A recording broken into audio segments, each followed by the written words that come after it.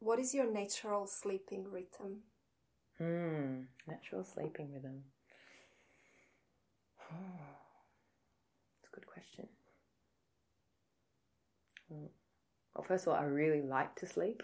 I'm very attached to sleeping. It's really important to me. And I mean, in terms of the rhythm, in terms of the timing of it, that in terms of its beginning and end, it usually is kind of quite like it's rhythmic in the sense that it's repeatable. Like I generally go to bed the same time every night and wake up around the same time every morning. So that aspect, there's an ongoing rhythm. There's a regularity to my sleep, which I'm very attached to.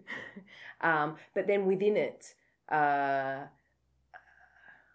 like it's deep, and it's active. Most nights I dream.